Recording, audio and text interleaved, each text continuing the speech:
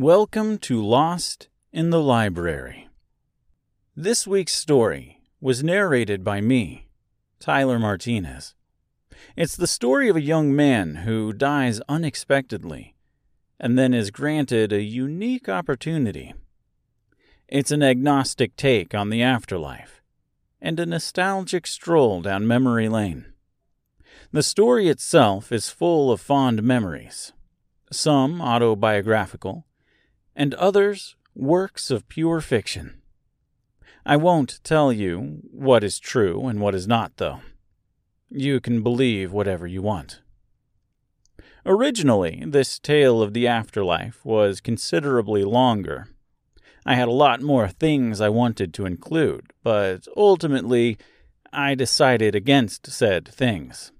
It was running a little long, and I didn't want to overstay my welcome on this, the first episode. If this story proves to be a success, however, I may just release the complete edition, the unabridged edition, as a bonus episode when the rest of this project is all said and done. Enough rambling, though. Let's get to the story.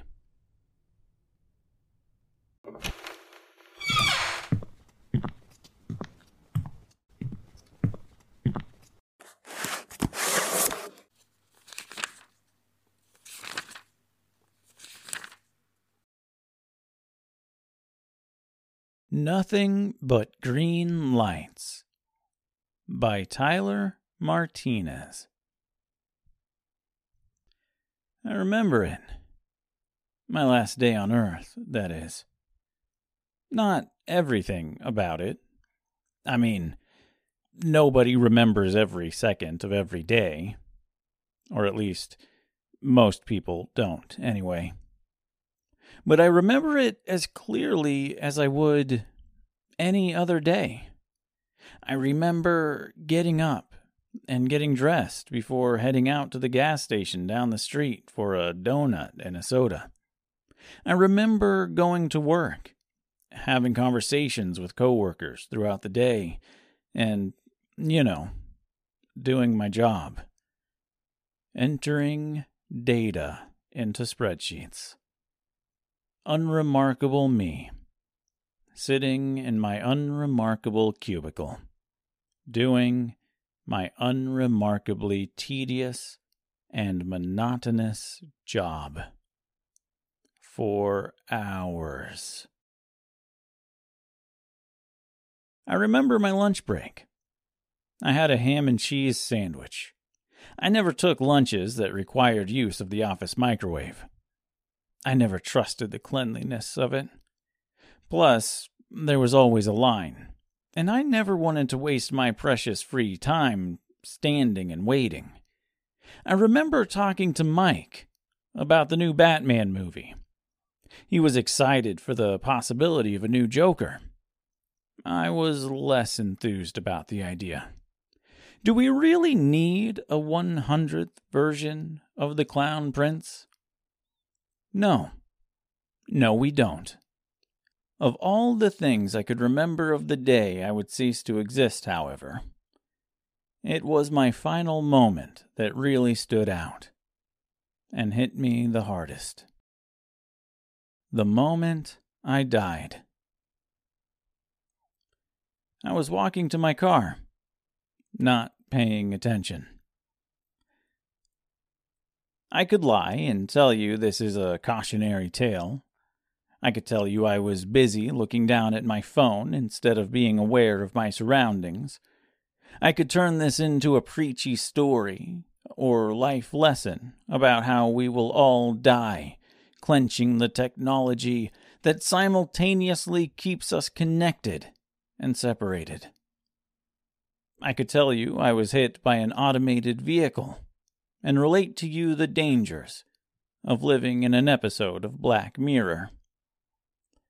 I could tell you that, and this story could be that, but I won't. because it isn't. The fact is, I was just dumb. It was a Friday afternoon. I was happy to be out of work, looking forward to going out on a date with the cute girl I met at the bank just a few days before. And I just wasn't paying attention. In fact, my phone was in my pocket, my earbuds right there with it. I stepped off the curb without looking both ways, as my mother told me to do 1,000,000 times before when I was a child. I stepped right off in front of a city bus. It was a strange feeling, dying. You know, they say your life flashes before your eyes the second before you die. Maybe that's true for some, but it certainly wasn't true for me. My last second was weird. It didn't hurt like you would expect. To the people that witnessed it, I'm sure it happened so fast, they all assumed I didn't have time to register pain. A blessing, really. But that's not how it was. It didn't happen fast. And it wasn't painful either. Time slowed down. I mean, really slowed down. It was like the slow-mo guys caught me in their camera and decided to slow it down just a tad bit more. I could hear everything. My bones crunching, my muscles tearing, my internal organs compressing like tightly squeezed water balloons before popping with a loud, wet splash. The sound of my skull shattering inside my head was like the sound of a flower pot being broken underwater. The shards of bone working their way into the seams and folds of my brain sounded like a sharp knife cutting into a soft peach. I even heard my rib cage break. And when one of those bones broke into my lungs, it made a light pop, followed by a slow, deflating leak.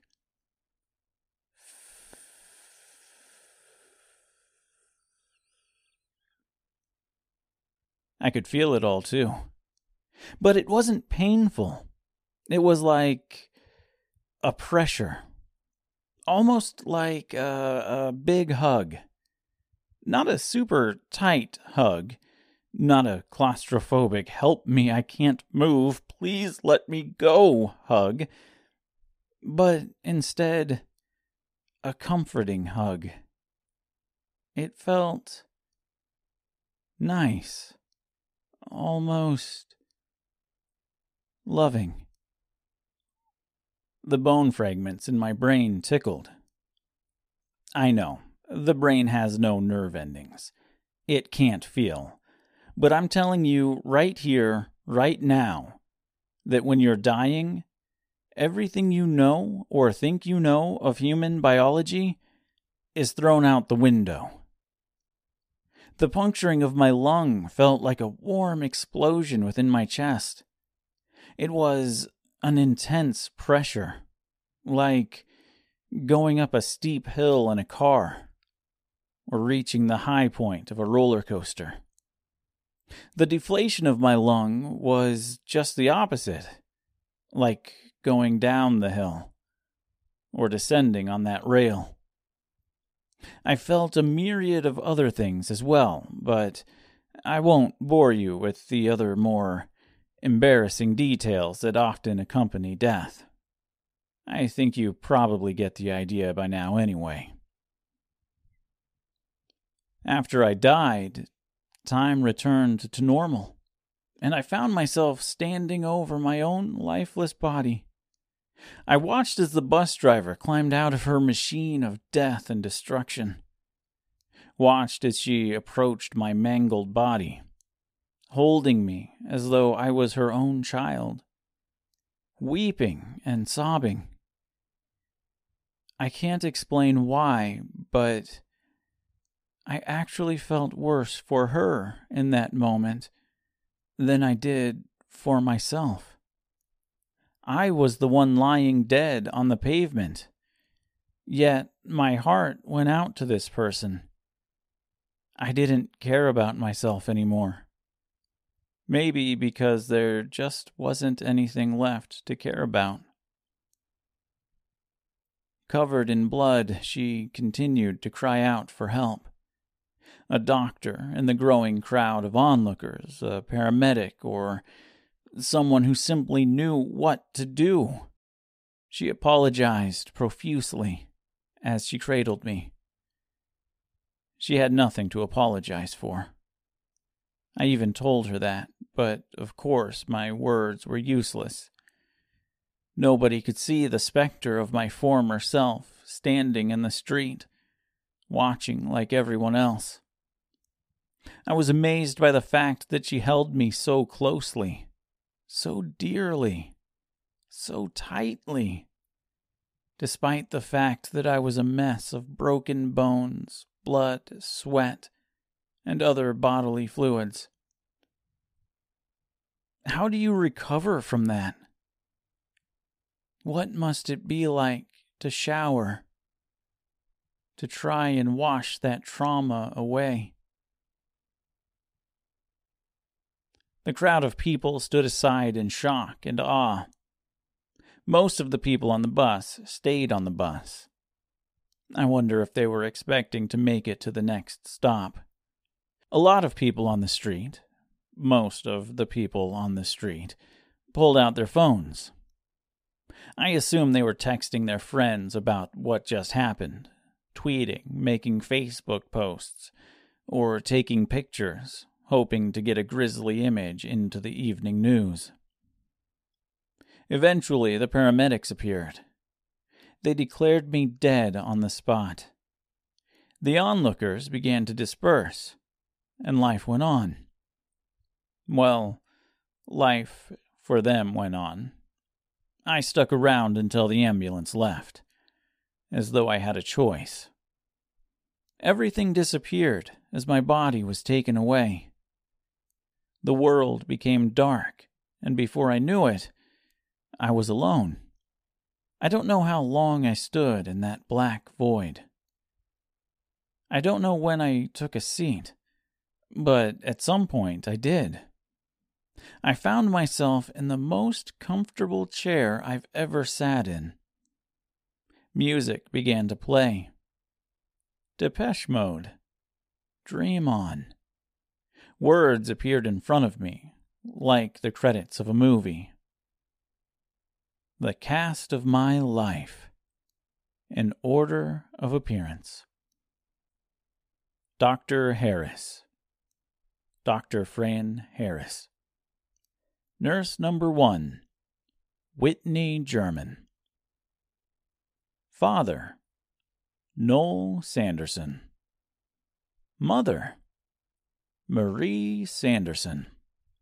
The credits rolled for quite a while. It was literally everyone I ever met, or even said hello to. I used to work in a busy convenience store where 200 customers in an 8 or 9 hour shift was nothing unusual. Sure, some of those were regulars, but the majority were strangers. 5 years at that job really filled the credits. I can't imagine how long it would be if that was my career for 10 or 15 years, or more.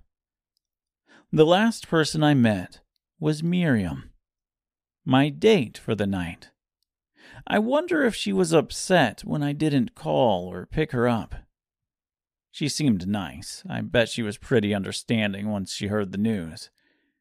Do you go to the funeral of the guy you just met, but never actually went out with? Who knows? I guess it's immaterial at this point anyway. The songs changed quite a bit. It was like a Spotify playlist for my life was playing on shuffle. I was 36 years old. There was a lot of names to get through. I don't remember every song that played, but I remember I loved them all. The theme from that show, Detectorists, played. I can't remember the name of the guy that sang it. Johnny something, I think. Just Like Heaven by The Cure was one. I seem to recall hearing The Great Below by 9 Inch Nails as well. For the most part, they were all songs that reminded me I was dead. Oddly enough, however, the credits came to their conclusion with the theme from King of the Hill. I guess the powers that be wanted to end on a positive note. I don't remember standing up when the credits were over, but I must have, because I was on my feet when the lights turned on. I was now standing in a long hallway. It was lined with doors. Each door had a small metal plate affixed to it. The first one read 1985 to 1986. I opened the door and peeked inside. It led to another hall lined with even more doors, each one with a specific date. The first door said March 3rd, 1985. I peeked in and, well, frankly, I wish I hadn't. It didn't even occur to me that I wasn't born until November of 1985. I saw a door. I opened it. I never thought life began at conception, but this door seemed to be claiming otherwise. The next door was labeled September 15, 1985. I peeked in and, again, I kind of wish I hadn't. It was moist and dark. I could hear voices, but couldn't make out any words. Honestly, it was kind of creepy. There were doors marked with every day of the rest of the year. I watched myself be born. I don't recommend that for anyone. Childbirth might be a miracle, but it's gross. I saw myself being breastfed. I watched my father holding me for the very first time. He had this worried look on his face, like he thought he was going to accidentally break me or something. He was smiling, though, and I could feel the loving warmth of his soul as he gently kissed me on the forehead, with tears in his eyes. I admit, I cried here too. There was a door for every day of my life. I didn't go through each and every one. I kind of wish I did, though. I moved on to my first steps. My parents were so proud. I could sense their amazement. At the same time, I could sense my own amazement. This life they created was evolving. And even though I was tiny, and those first steps were tiny, they were monumental. It's weird how such a giant moment gets lost with time. Nobody ever stops to think about what their first steps must have been like. Like, it becomes ordinary. You learn to walk, and you take it for granted for the rest of your life. I looked in on my first day of kindergarten. It was amazing. I felt fear and anxiety as my mother walked me into the building.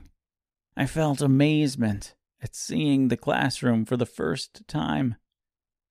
My name at a table next to another kid's. The school had a peculiar smell. It wasn't something familiar, but it was somehow not foreign either. It was comforting, and it made me feel safe. Everything I was witnessing and reliving was seen through both My eyes as a child and my eyes as a grown man. Imagine reliving your first day of school with a lifetime of knowledge, but still experiencing the same sense of whimsy and wonder. It might seem impossible to comprehend, but there's no other way of describing it. I wandered through bits and pieces of my first grade year. My 6th grade birthday party. 5 kids at the bowling alley, and 3 of them gave me slinkies. Tommy gave me a card with $5 in it. Thanks, Grandma. Billy gave me a G.I. Joe. Easily the best present I got that day. I got no strikes, but the cake was good. I skipped 2nd and 3rd grade and wandered around my 4th grade year for a little bit. That Halloween was the best. I dressed up like a ninja. My mom stuck a bicycle reflector to my chest and told me it was a power gem. She stuck one to my back and told me it was to keep cars from hitting me from behind. I guess in retrospect, the front one wasn't really a power gem. The weather was unseasonably warm, and we hit every house in a 4-block radius. My big sister somehow ended up with more candy than I did, but I suppose that's just the way it goes sometimes. I watched a few days of that summer. We took a trip to the zoo, 4 hours away. It was incredible. The lions, the tigers, the penguins. Bet you thought I was going to say bears. Oh my, how you were wrong, though. The car ride was fun for a while, but it became torturously boring after the first hour. Snacks were boring, the radio was boring, the interstate was boring. I had my trusty G.I. Joe, but even he seemed bored. Skipping ahead to the 8th grade, I watched myself fail a math test. My teacher was awesome, even if my grades weren't. Mr. Green Thumb, we always called him. I don't remember his real name, but I'm sure it was there somewhere in those seemingly endless credits of mine. He was big and imposing. He had a shiny bald head, and he reminded me of that guy in Top Gun and the lesser-known Opportunity Knocks. I relived must-see TV of my childhood. No dates specific. I was just kind of wandering around by now. Watching the first episode of Wings was fun, but it paled in comparison to watching news radio for the first time. There was Friends, Seinfeld, and Frasier as well. My mom wouldn't let me watch every episode of Seinfeld, though. I remember asking my mom why I couldn't watch a specific episode. She said because it was about masturbation. I asked her what that was, and she promptly set a dictionary down in front of me and made me look it up, with her behind me and looking over my shoulder.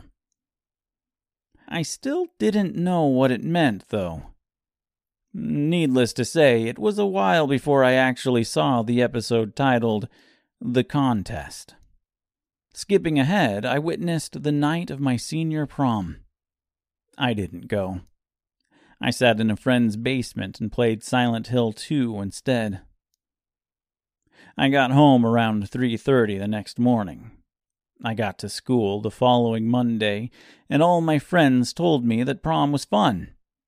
They all got home around midnight. I always thought it was funny that I stayed out later, and arguably had a better time. I graduated high school and threw up the devil horns with my right hand because my diploma was in my left. A small group of friends in my small-town class cheered. I hated high school, but graduation was one of the greatest moments of my life. I watched myself receive my acceptance letter to college. My mom was so proud of me. She hugged me tighter than she'd ever hugged me before. She told me how proud she was, and it made me feel good, but I still kinda shrugged it off because it was community college. The barrier to entry was low. I watched myself meet my first girlfriend, Caroline. We had a lot in common, and we dated for a couple of years. Her parents were religious. Very religious.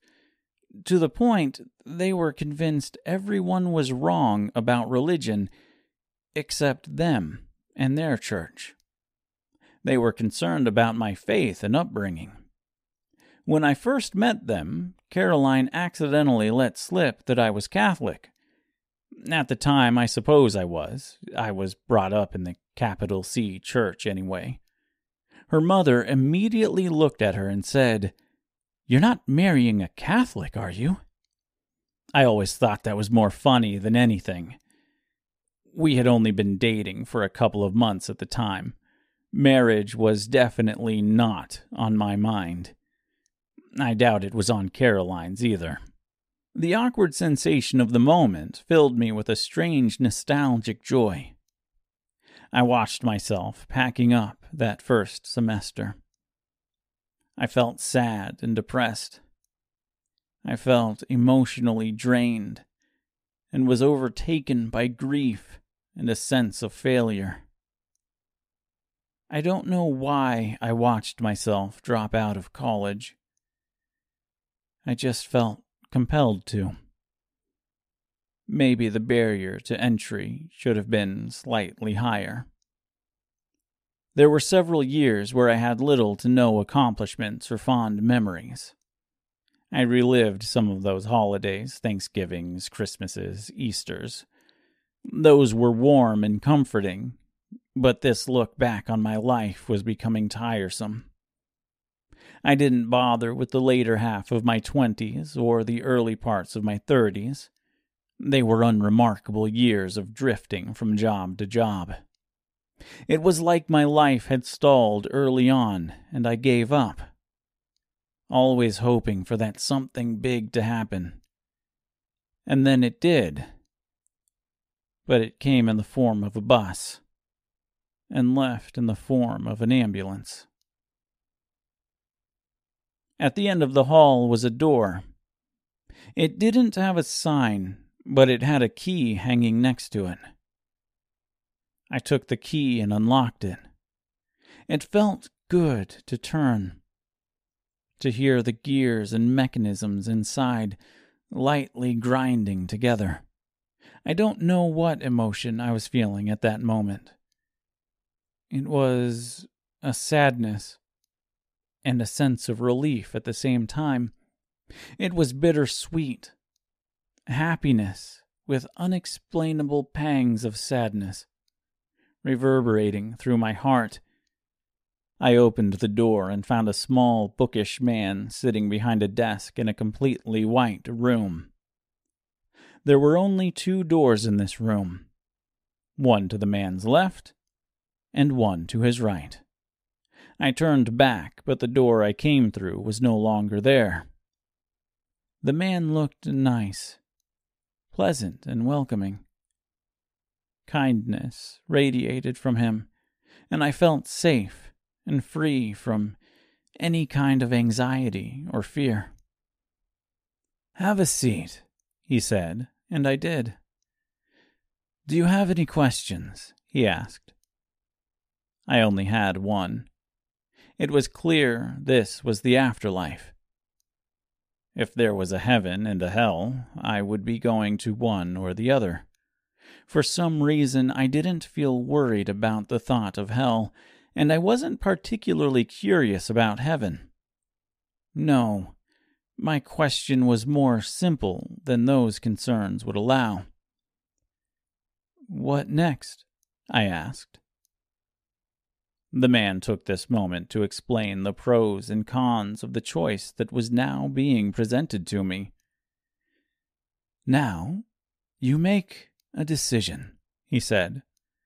"You either go through the door on the left or the door on the right. The one on the left will take you to your final afterlife, whatever that may be. It's different for everyone, but it's generally pleasant. The one on the right will take you back to Earth. I kind of liked the idea of going back. Maybe I could change my life. Be like one of those people you see on daytime TV who have a near-death experience and come out of it with some sort of enlightened attitude. Maybe I could be a motivational speaker or something. I didn't say any of this out loud, but the man behind the desk responded as though I did. "It's not like that," he said. "It's more like a fresh start." "Reincarnation?" I asked. I always liked the idea of coming back as a house cat, or maybe a pampered pooch. Something with little to no expectations and requiring little to no ambition. Again, the man responded to my thoughts. "Not quite. You will return as a different person. Conceived, born, live, die. You will be reborn the day after your death. It may be anywhere in the world, to any family, under any circumstance. You could be the next Elon Musk, or a starving serial killer in a third world country." I cringed at the thought of either of those choices. "Most people," the man continued, "return fairly average. You will have no recollection of your past. You will not remember your mother, father, sister, or anyone else. You may occasionally feel a strange déjà vu, or have the occasional vivid dream, but all memories of your former life will be blips in your subconscious and fleeting." I sat for a moment, silently contemplating each door. A generally pleasant afterlife, or a new life, one potentially full of love and wonder. The chance to learn of joy and sorrow, to feel nostalgia before it becomes nostalgia. How many times had I been here before? I've experienced déjà vu. I've had vivid dreams, haunting subconscious visions that felt real, but written off as nothing but pure imagination. How many friends were forgotten? How many parents, brothers, sisters, boyfriends, girlfriends, husbands, wives, sons, daughters? My mind was reeling. Anxiety was ballooning in my chest. My lungs felt like they were swelling up and pressure mounted. I looked at the man behind the desk. He smiled. I don't know how to describe it as anything else, and the description is probably useless anyway. But somehow, it was a comforting smile. An understanding smile.